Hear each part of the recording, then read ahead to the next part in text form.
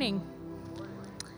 Today's scripture reading is Luke chapter 11, verses 1 through 13, which is on page 1582 of the Pew Bible.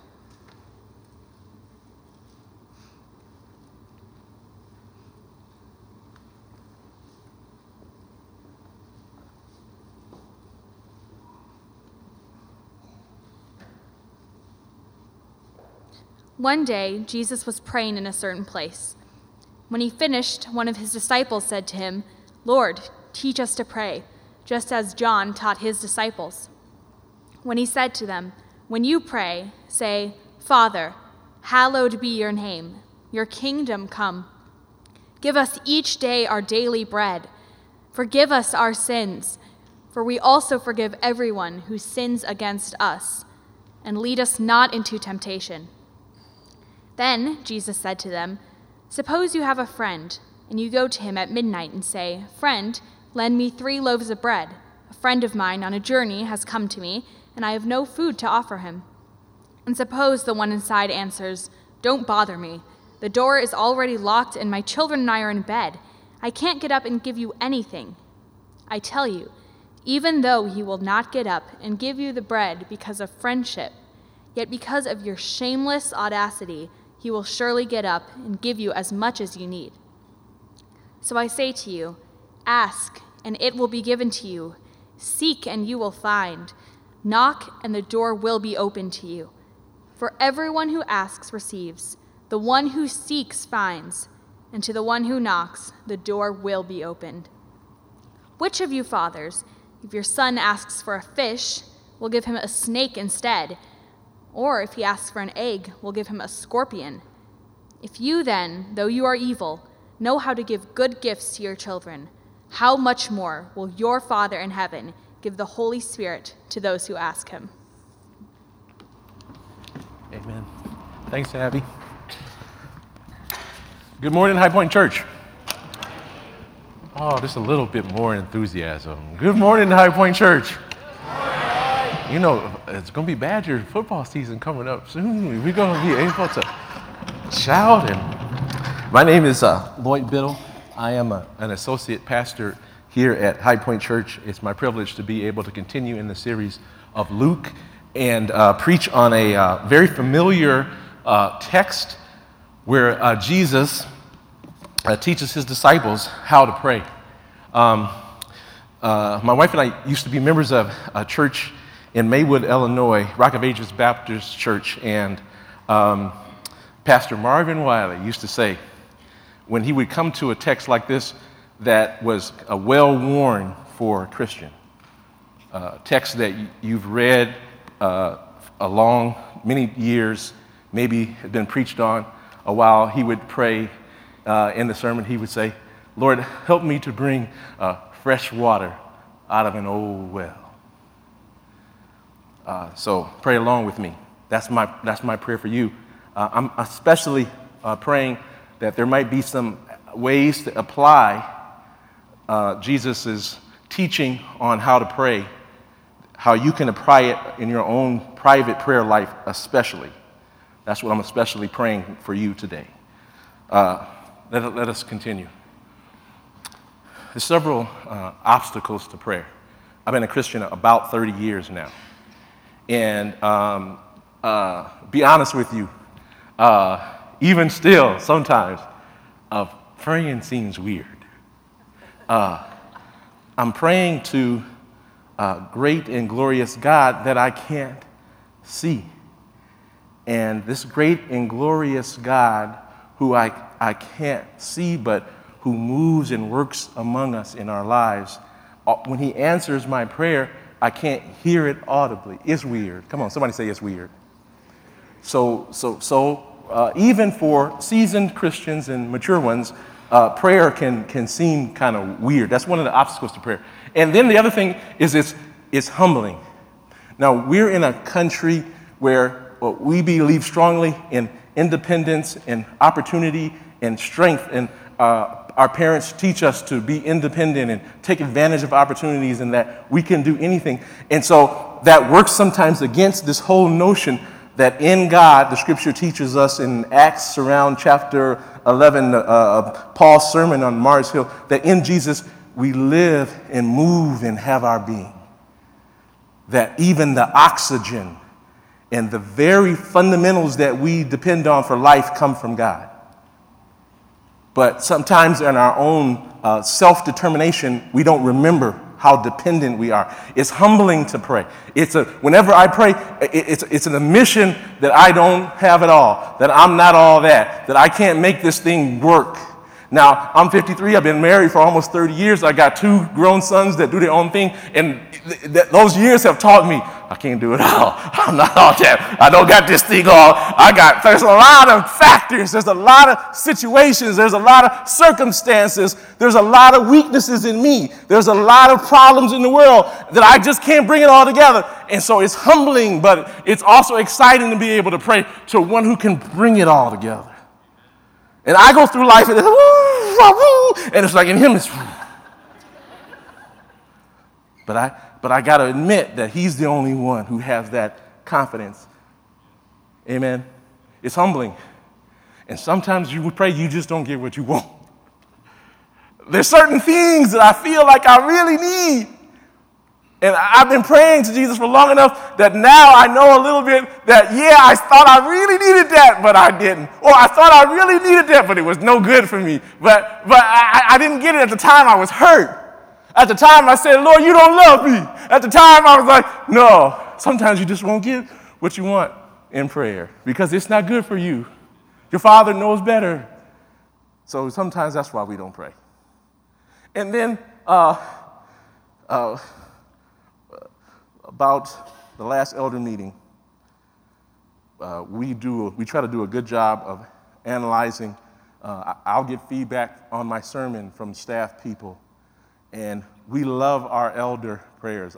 One of my favorite parts of the worship service is when an elder has spent a week looking over the passage that we're going to preach and deciding what we need for our souls. And they craft a prayer. But we were like, hey, there's some things that we might want to help you with, right? The staff had brought some ideas. Even if you're a seasoned elder for years, it just seems like you pray, you never got it right. There's these things. And so this is one of these areas. Now, the disciples are a lot like me. I'll just say me. I read the scripture, and I don't need a teacher. I got it. And so when we look at the Gospels, especially when we look at Luke, there's only 2 times when they admit to Jesus. Jesus chose them to follow him, and only twice in all of the whole Gospel do they say they need something. Here's one: Lord, teach us how to pray. They recognize prayer. So my guess is they are kind of like us in terms of, Lord, this is weird. We don't really have this thing all figured out. And the other time was in Luke 17:5, the scripture says, increase our faith. But other than that, they're self-fulfilled. They got it. Jesus, okay, I think we can go. But in this area, they recognized they needed special revelation from Jesus himself so that they could tap into all the blessings of God. They asked, Lord, teach us how to pray. And what I want to say, Jesus doesn't just answer their prayer. He teaches them how to pray. But he tells them why. I think the heart of this passage, verses 1 through 13, is verse 9. As I get older, it's becoming more and more one of my favorite verses. Jesus says to them, after he tells them a story about a man who didn't want to answer a prayer but did because they kept badgering him. He says, so you ask God and it will be given to you. Seek and you will find. Knock and the door will be open to you. And what God is saying that he is your Father. If you know him through repentance and faith, Jesus is your Father. He listens to your prayer and he will answer. The core of this message today is God answers prayer. There's 3 principles I want to share with you today from this text. The first principle is pray expectantly. I'll dive into that. The second principle is pray worshipfully. That second song, the last song before our reader, Abby, came and read, she sung the prayer from the heart. Pray worshipfully, magnifying God, knowing how wonderful He is, asking Him to fill you with knowledge and wisdom. Pray worshipfully. And then lastly, pray humbly. There, I'm specifically going to talk about your spiritual needs. Pray humbly. Let's jump right in. Pray expectantly. Luke 1-2.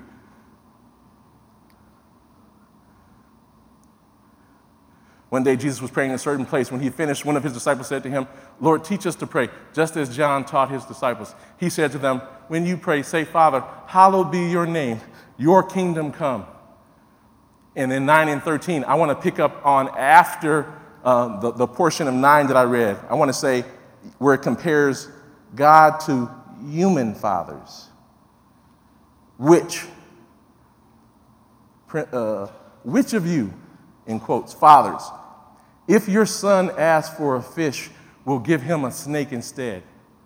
Or if he asks for an egg, will give him a scorpion? If you then, though you are evil, know how to give good gifts to your children, how much more will your perfect heavenly Father in heaven give the Holy Spirit to those who ask Him? Pray expectantly. To do this, you have to recognize that you are God's child. One of the things that never ceases to amaze me is that we have a God who is the creator of all, and in a world of 7 to 8 billion people, He knows my name. In a world of 7 to 8 billion people, He listens to my prayer. In a world of 7 to 8 billion people, He is able to provide precisely what I need spiritually and physically. How in the world does God do that? Because He's my Father. Now, the interesting thing about this is that Jesus, when He walked this earth, He came to His own people. He showed them by His life and by His gospel what God was like, and the vast majority of His people from His nation did not receive Him. But to those who recognized that He was God, that they were not, who would repent from their sins, who embraced Him as Lord, to those people, yet to all who receive Him, to those who believed in His name, He gave the right to become children of God.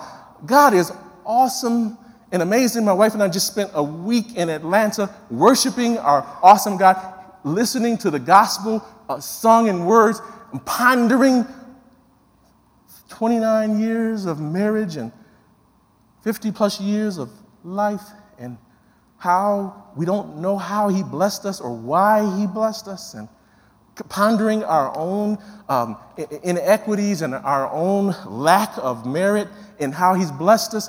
We've been pondering how great this God is, that we can say that He is our Father. Come on now, that ought to give you a great sense of confidence. If you can say that, if you've come to Christ in repentance and faith, received the Holy Spirit, you ought to be confident in Christ. Not confident in yourself, not self-sufficient, but confident that God loves you, that confident that you can accomplish what God has said that you can accomplish, that confident that you have abundant life now and eternal life forever, confident that God will never leave you nor forsake you. You can be confident in God's promises. You can be confident that He has given you all things that pertain to life and godliness through the divine nature that has brought to you goodness and kindness and gentleness and self-control and love and peace and grace and righteousness and truth. You can be confident today. Come on, talk back with me. You can be confident for all of the spiritual blessings. You can be confident that God is going to meet your material needs. In fact, He's more than your earthly father. He's wiser. And so, as an earthly father, I think I know what my sons need. I think I know what my wife might need. But God knows precisely, so that He doesn't give you a scorpion when what you need is bread. He's your Father. And that's why you can pray expectantly. And He has given us the scriptures tell us not only every spiritual blessing, but he has given us everything we need for life right now. College student, as you go onto your way, transitional student, unfinished high school, haven't figured it out, God's got what you need. About ready to retire. My financial resources not exactly what I had hoped. God's got what you need. Everything you need for life and godliness is what he's promised. And what I'm learning at 53 that I did not know at 23 is that he actually does have it. And that means I'm his child. That means I got it too. Come on, somebody say, I got it too. That God has promised that you are not a pauper, whether your situation is worry or doubt or fear or material lack, that God has got you. He will support you. All you need to do is seek righteousness, and all of these things will be given unto you. Amen? He has everything we need for life and godliness. You can pray expectantly. So I ran across this story. Some of you have read extensively about Betsy and Corrie ten Boom, these Dutch women whose family during World War II would, as Jews were being persecuted, they had a trap door under their kitchen table, and they had a room in their attic. I was talking to Pastor Nick in between services when the Nazis were coming in trying to find out, we know you're keeping these Jews, where are they doing it? And it took them a while to figure out where it was. He said, the devil is actually keeping this from us, right? This is what the Nazis are saying, amen? They were bold enough. They loved the people, and they were protecting the Jews. They were found out. The ladies were put into a prison camp in northern Germany for women, and it was a dire, terrible place. Small rooms, 30, 40, 50 women huddled, flea infestation. In particular, Betsy had a vitamin deficiency, a vitamin K deficiency. When the women would come into the Nazi camp, they would be checked to see that they couldn't bring anything in. When their sister Corrie got to the checkpoint where they were going into the barracks and the line had been held up, the guard said to her she had a Bible and a vitamin K bottle for her sister who was definitely sick and needed this. This medicine was life to her. And when it got up to the Nazi prison, said, just go for it. Just go ahead. The line is backed up.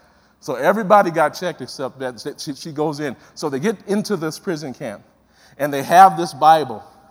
And there's flea infestation. They don't know it at the time, but because of the flea infestation, the guards don't want to actually come into the barracks. So they're having Bible study and leading women to Jesus.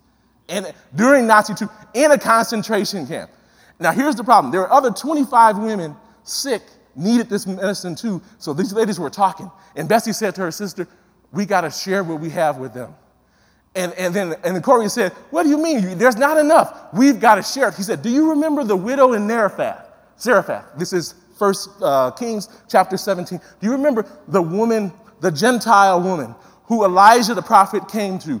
And God promised through Elijah, he said, if you have a little bit of oil and a little bit of bread, and if you will honor the prophet, he's the mediator for God, if you will honor, by giving him first, that this little bit of bread, Jim, this little bit of milk, this little bit of oil will last.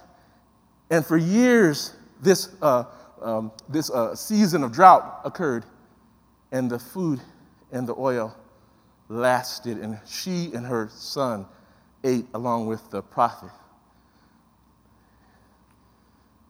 And it got me to thinking about my being raised by a single mom, 5 kids, 3 grandkids, 1-bedroom house, a woman of faith. And wifey, she just had a little bit of income. And she had a lot of prayer. She had a little bit of income. And those kids graduated from private schools. And those kids went on to college. And those kids, and my mom has lived a prosperous life with a little bit of material and a lot of bit of faith. Come on, talk with me, somebody. We Americans, most of us got enough material. We just don't have enough faith. Come on, talk with me. You got enough stuff, you just don't have enough faith. And so we're not growing in Christ as much as we can. You don't need it as much as you think. materially speaking. And spiritually, you need much more than you've been appropriating. You have it. I have it. We need to be appropriating it more. I want to talk a little bit more about that. These women. And so Betsy told Corey this. And here's what Corey said. Corey said, listen, that don't happen these days. He said, that was 2,000 years ago. That don't happen these days. But Betsy said, I'm going to pray. I'm going to pray that God will make that vial of medicine last. And so they took that little medicine bottle. And there were 25 women. And drop after drop, day after day, it lasted. And these women were living until one day, one of the women residents smuggled in another bottle and gave it to Corey. And Corey said, God has gave. Maybe he'll keep this bottle still going. So they said, I'm going to keep using this bottle until it runs out. That very night, she turned that bottle over, his brown bottle. She couldn't see. Nothing would come out. God had supplied through this new source. But that little bottle that was supposed to last a week for one person had lasted months for all these persons because they prayed. Betsy prayed expectantly. How about you? Do you believe that God will bless you with what you need? Do you believe, like the text says, that you can pray for your daily bread as well as your spiritual needs? And that God will deliver. I'm old enough now, I can tell you, He will deliver.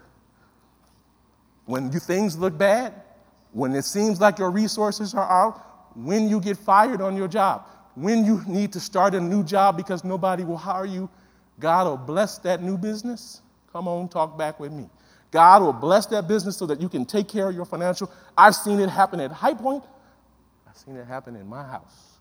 God will bless you when you put Him first. You can pray expectantly. Secondly, you got to pray worshipfully. I want to concentrate here on where it starts with He said to them. Jesus is talking.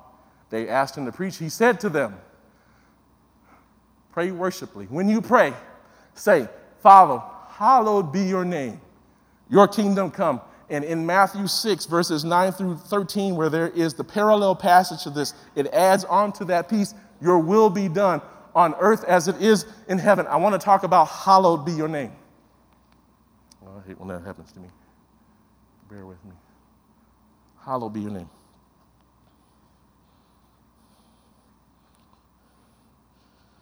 What that hallowed means is Jesus is to be exalted as outstanding, awesome, great.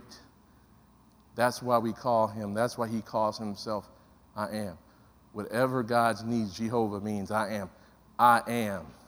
Whatever your situation requires, that's what God is in your life. He is phenomenal. I'm going to talk a little bit about how that applies.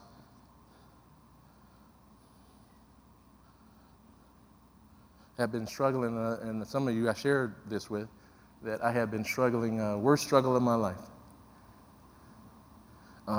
with depression. And so bad that I didn't even recognize myself.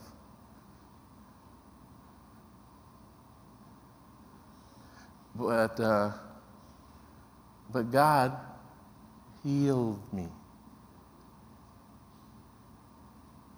I need to take a season of rest just to get my priorities straight. But through His Word, through His Spirit, through some godly counselors, through a patient wife and children, through a patient church, God healed me. Oh, nobody can tell me God ain't great. He might not be that much to you, but He's everything to me. As you grow in God, as you grow in Christ, dear Rich Lindsay, as you grow, you will recognize more and more how awesome a God He is. You will recognize how awesome He is when you go through the really most difficult times in your life, the times when you never thought you could make it, and you make it. The times when you lose your newborn baby, and somehow you are able to recover and move forward, and God blesses you in a different way. you will recognize how wonderful God is. You'll look back and say, I was in such a bad straits, and look where I am now. And you'll say, only God could do that. Hallowed be your name. Sometimes you ought to take just some time to remember how wonderful God is. I'll talk about that later. Jesus, when he prayed, if you ever diagnose an extended prayer of God, you will see that he recognized how glorious God was and how dependent on God he was.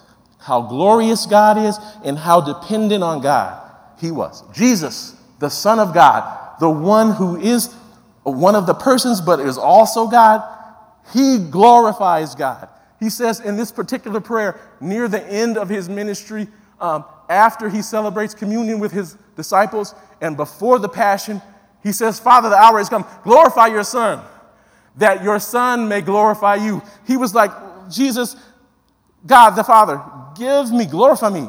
Put me on the cross. Come on and talk back with me. Put me on the cross so that I can glorify you, so that I can bring salvation to all that you have chosen. Put me on the cross, and I'm going to glorify. All men are going to know what you have done, that you are a forgiver of sins, and that you will welcome every person, whether you're from Syria, Asia, Chicago, New York, black, white, Jew, Latino. All people will know. If you will put me up there, then I will put those people up there. If you, God, will put me up there, I will bring all people into heaven. So he prays. He says, Father, I'm here to glorify you. One of the things I'm starting to recognize, you'll never be any good in Christ Jesus' name. You'll never be half the servant if you don't recognize that you're here to glorify him.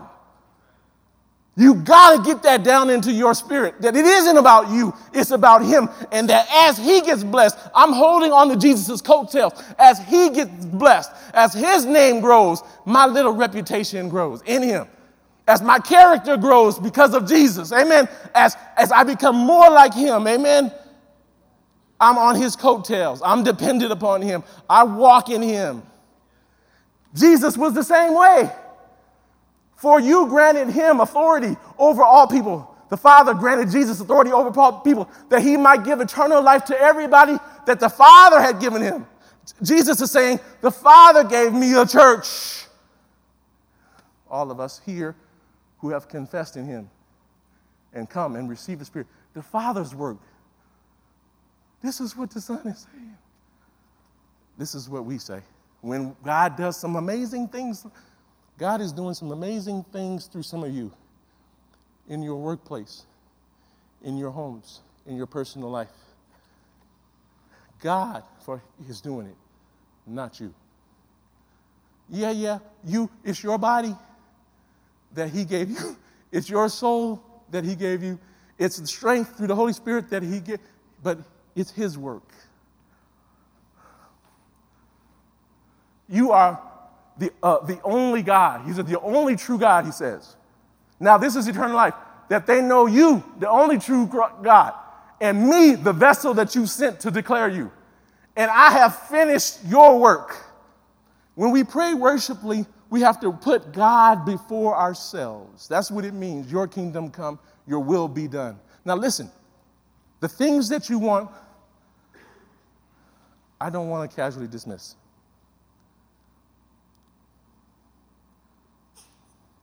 As you grow in Christ, what you want will change.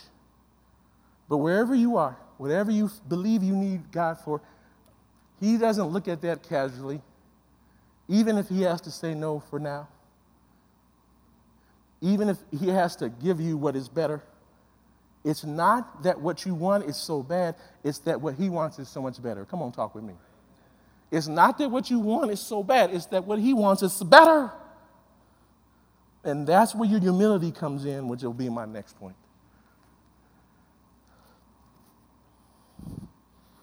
My counselor, when I was walking through my depression, said, Lloyd, talking about praying worshipfully, he said, Lloyd, you recognize the challenges of life and ministry, but you don't have a good understanding of the blessings, what God is doing in your life, what God is doing in the lives of others. You need to keep a journal that focuses on how God is increasing and blessing and restoring you. I have lots of journals at home. I've been keeping journals for 30 years. But if you open them up, mostly what you'll see is challenges. Now, I got 2 wonderful kids, a great wife. I've had great jobs. I've been in great churches. I've worked with great people. I'm at a great church right now that's growing and flourishing. But if you looked in my journals, you would see trouble. And she's like, Lord, you got to change that. So I started in this May, writing down all of the blessings of God. And what I come to the conclusion is that God is a generous God. I come to the conclusion that I might have prayed for X and he gave me Y, but Y was so much better. And it's only been a couple of months. And in a couple of months, I prayed for this. I got this. And I said, oh, man, I'm glad he didn't give me this. There were certain jobs, Jim, when I worked at AmFam, there were certain positions I wanted. And I just swore, God, if you love me, Jesus, if you love me, you would give me this job. Now, I've been serving God, I've been working Jesus, if you love me. In 2 months, that job got ended. And the people that were in that department got laid off. And I'm like, Lord Jesus, you are awesome. What a great God. What a mighty God we serve. Come on, talk back. That happened to me 2 or 3 times at American Family. Jobs I swore I wanted. I wanted to be in this financial services division. That division don't even exist. 20-some years ago, gone. But I swore that was for me. I'm so glad that when I ask for a stone, God gives me bread. You don't know what the scorpions are. Don't be surprised if he doesn't give you. My mom used to say, you just live a little bit longer and you'll see what the right thing is.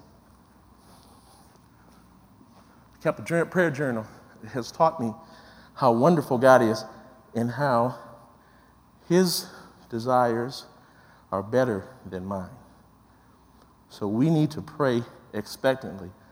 I am God's child. No doubt about it. I have the Holy Spirit. No doubt about it. I have the Word of God. I'm understanding it more and more. No doubt about it. I have my brothers and sisters in Christ.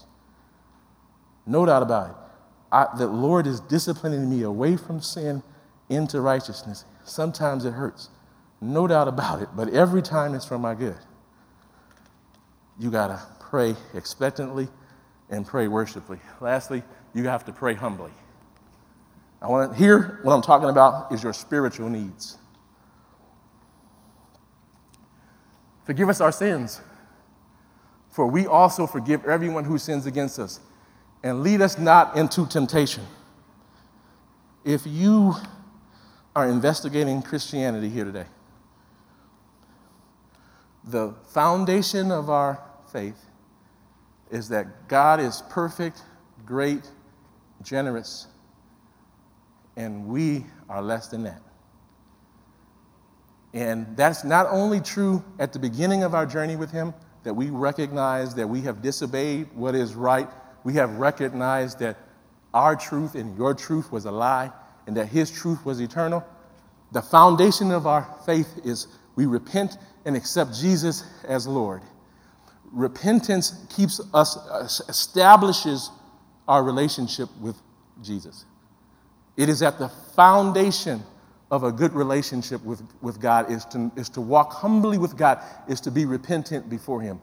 In addition, listen, between you and me, if I'm constantly sinning against my wife, offending her, being mean to her, and I never apologize, or vice versa, if she's that way, right, after a while, man, I can tell you this, 29 years, I know a little bit about marriage. If you want to mess up your marriage, do that. Did you realize you're about to get married? Is he about to get married? Offend your husband. Lindsay, offend your husband. Say mean stuff. Keep doing it. Don't repent, right? And you'll be like coming counseling to me. I'll be like, you gotta stop. You gotta follow. You gotta apologize. You gotta recognize the blessing that God has given you. That's your blessing. The scripture says that wealth comes from, inheritance comes from men, but that a godly wife comes from the Lord. That's your blessing. Forgot what I'm talking about now. I'm talking about the fact that you have to recognize that you are a sinner and you have to learn how to forgive people, when they ask for forgiveness, and you got to learn how to ask for forgiveness when you offend people. And you need to get on that right away if that's not your skill.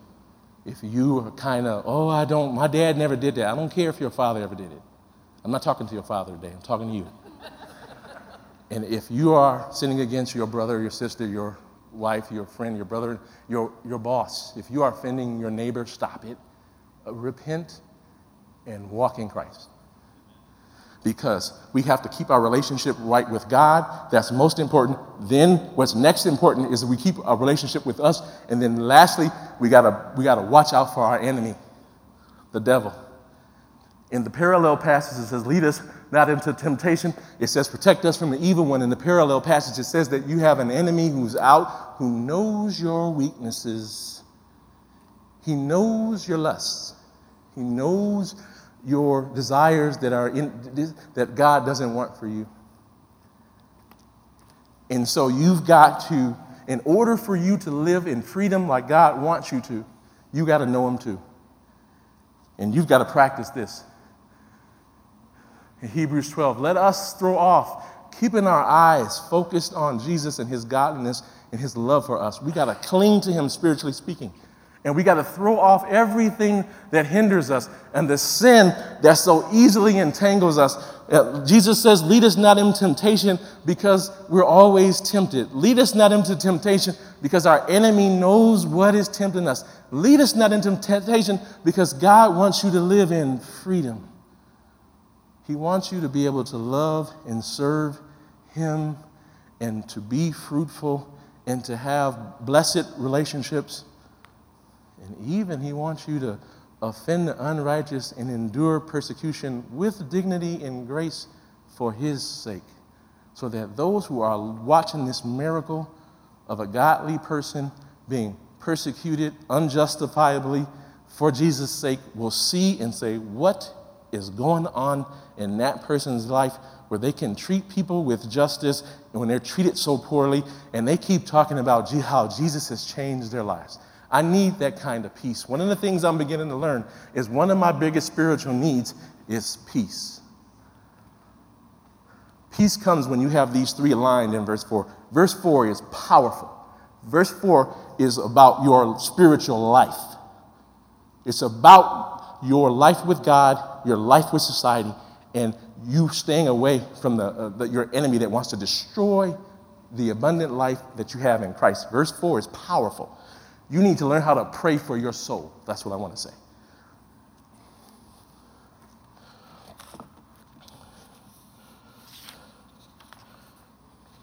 Bear with me. Say, he's got something important to say. Stick with him. Stick with him. Stick with him.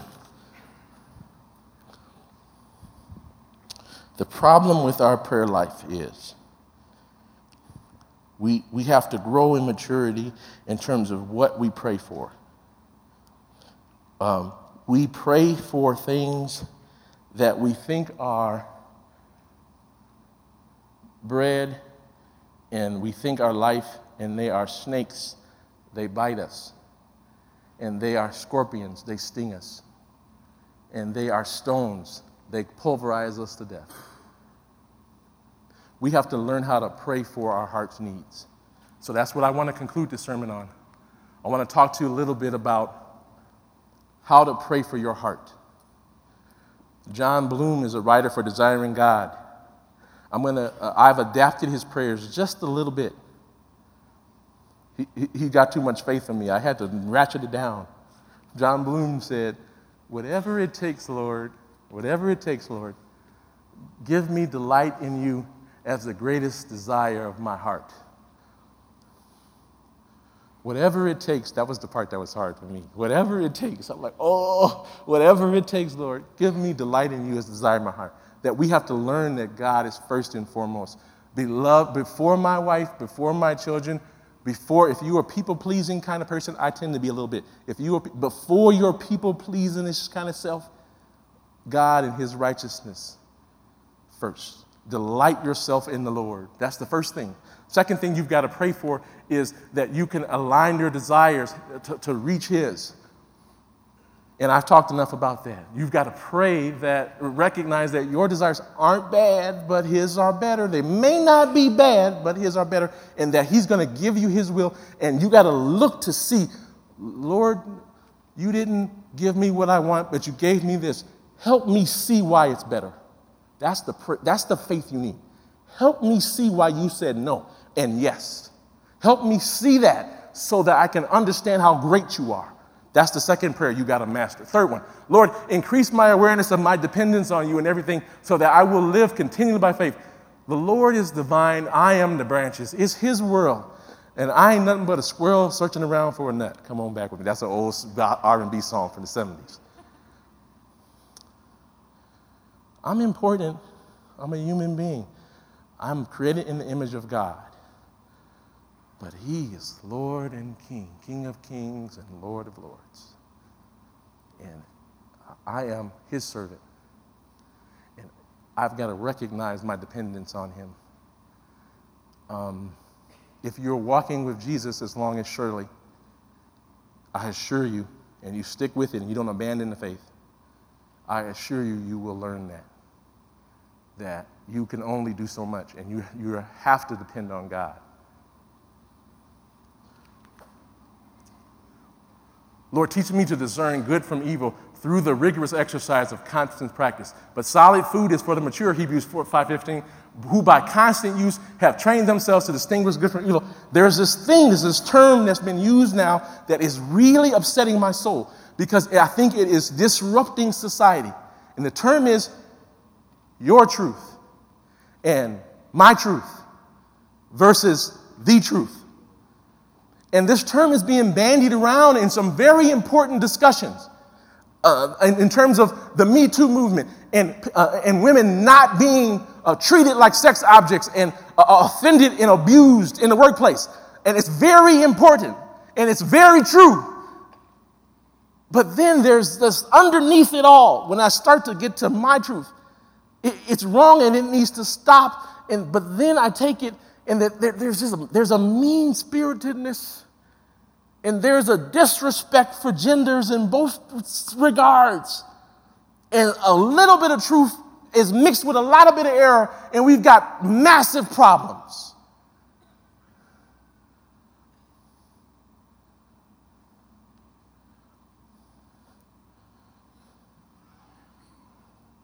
We've got fake news.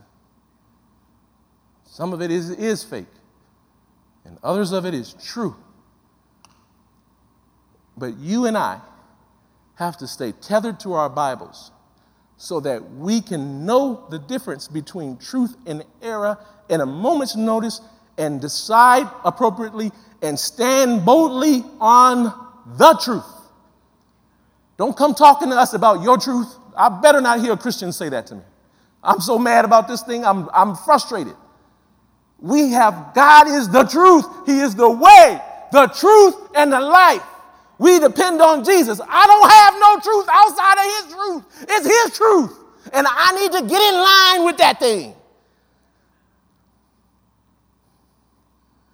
So we have to be discerning of the times to know the difference between things that should stop and where you went off the rail. We got to know the difference. And that takes us to be students of the Bible.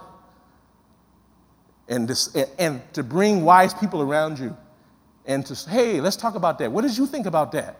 Would that seem right? Something seemed a little wrong about that. Okay, I felt that way too. So that you can live in real truth, so that you can grow in Christ, so that you can become more and more like Jesus, so that you can produce, that you can draw more people into his kingdom, so that his name will be exalted. The truth. Solid food. God, through practice, you need to be practicing right now. Social media, news from every end. You need to be discerning of what the truth is. Lord, discipline me for my good so that I may share your wholeness. I don't like this prayer. Let me just start with that. That's why I have to give it to you. Damn me. Oh, I don't like to get a spanking. I was raised in the day when parents spanked their kids.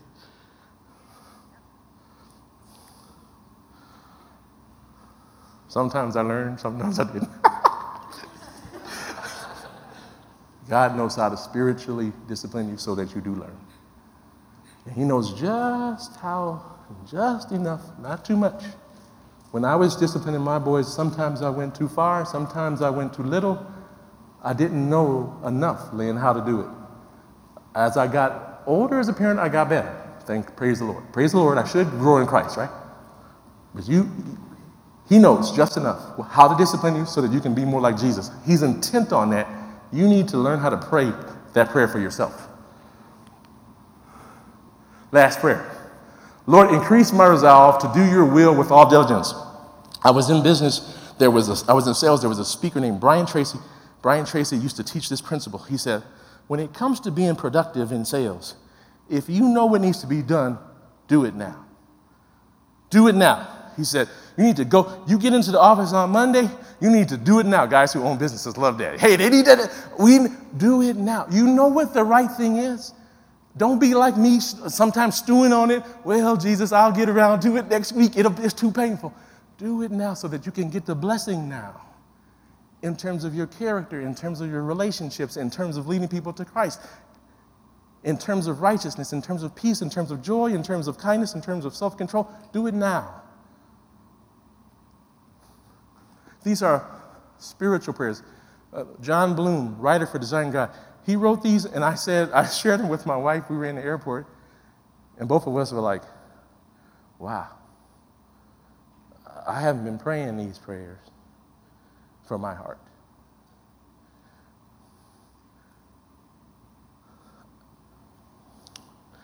Sometimes when I have to preach, I get lack of confidence will strike me.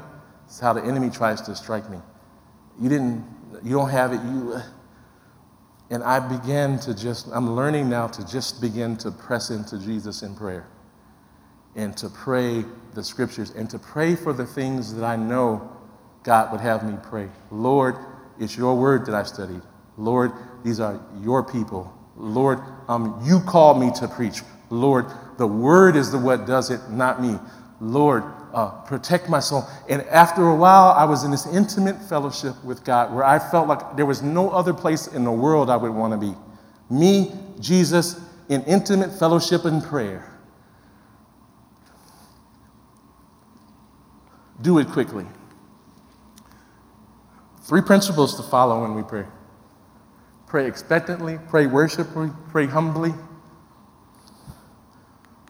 As I close, there were times,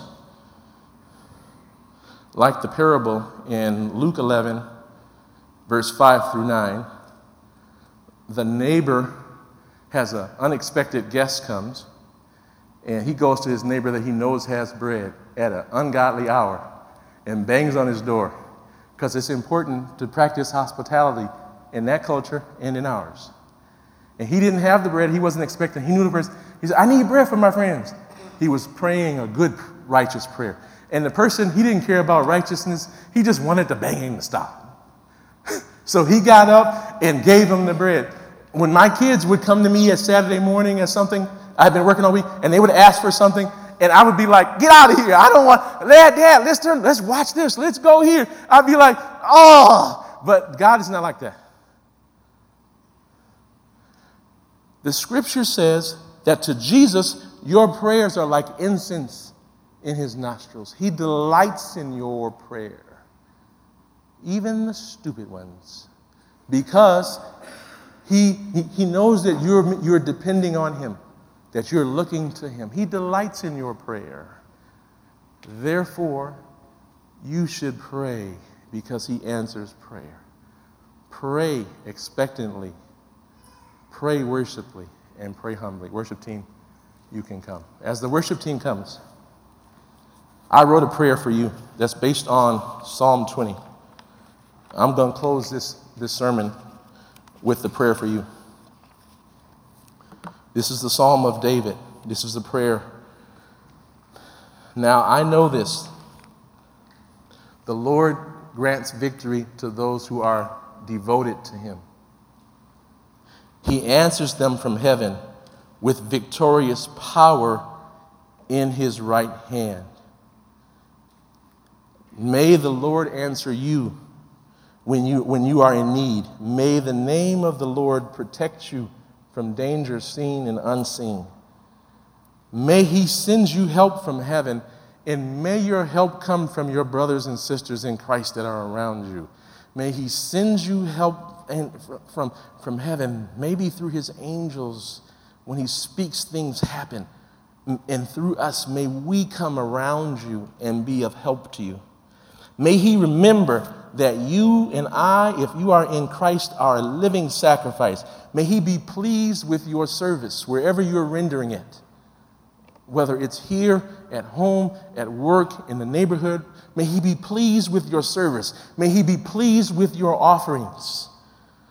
May he give you the desire of your hearts, and may he make all your plans succeed. In Jesus' name I pray. Let everybody say amen. Amen.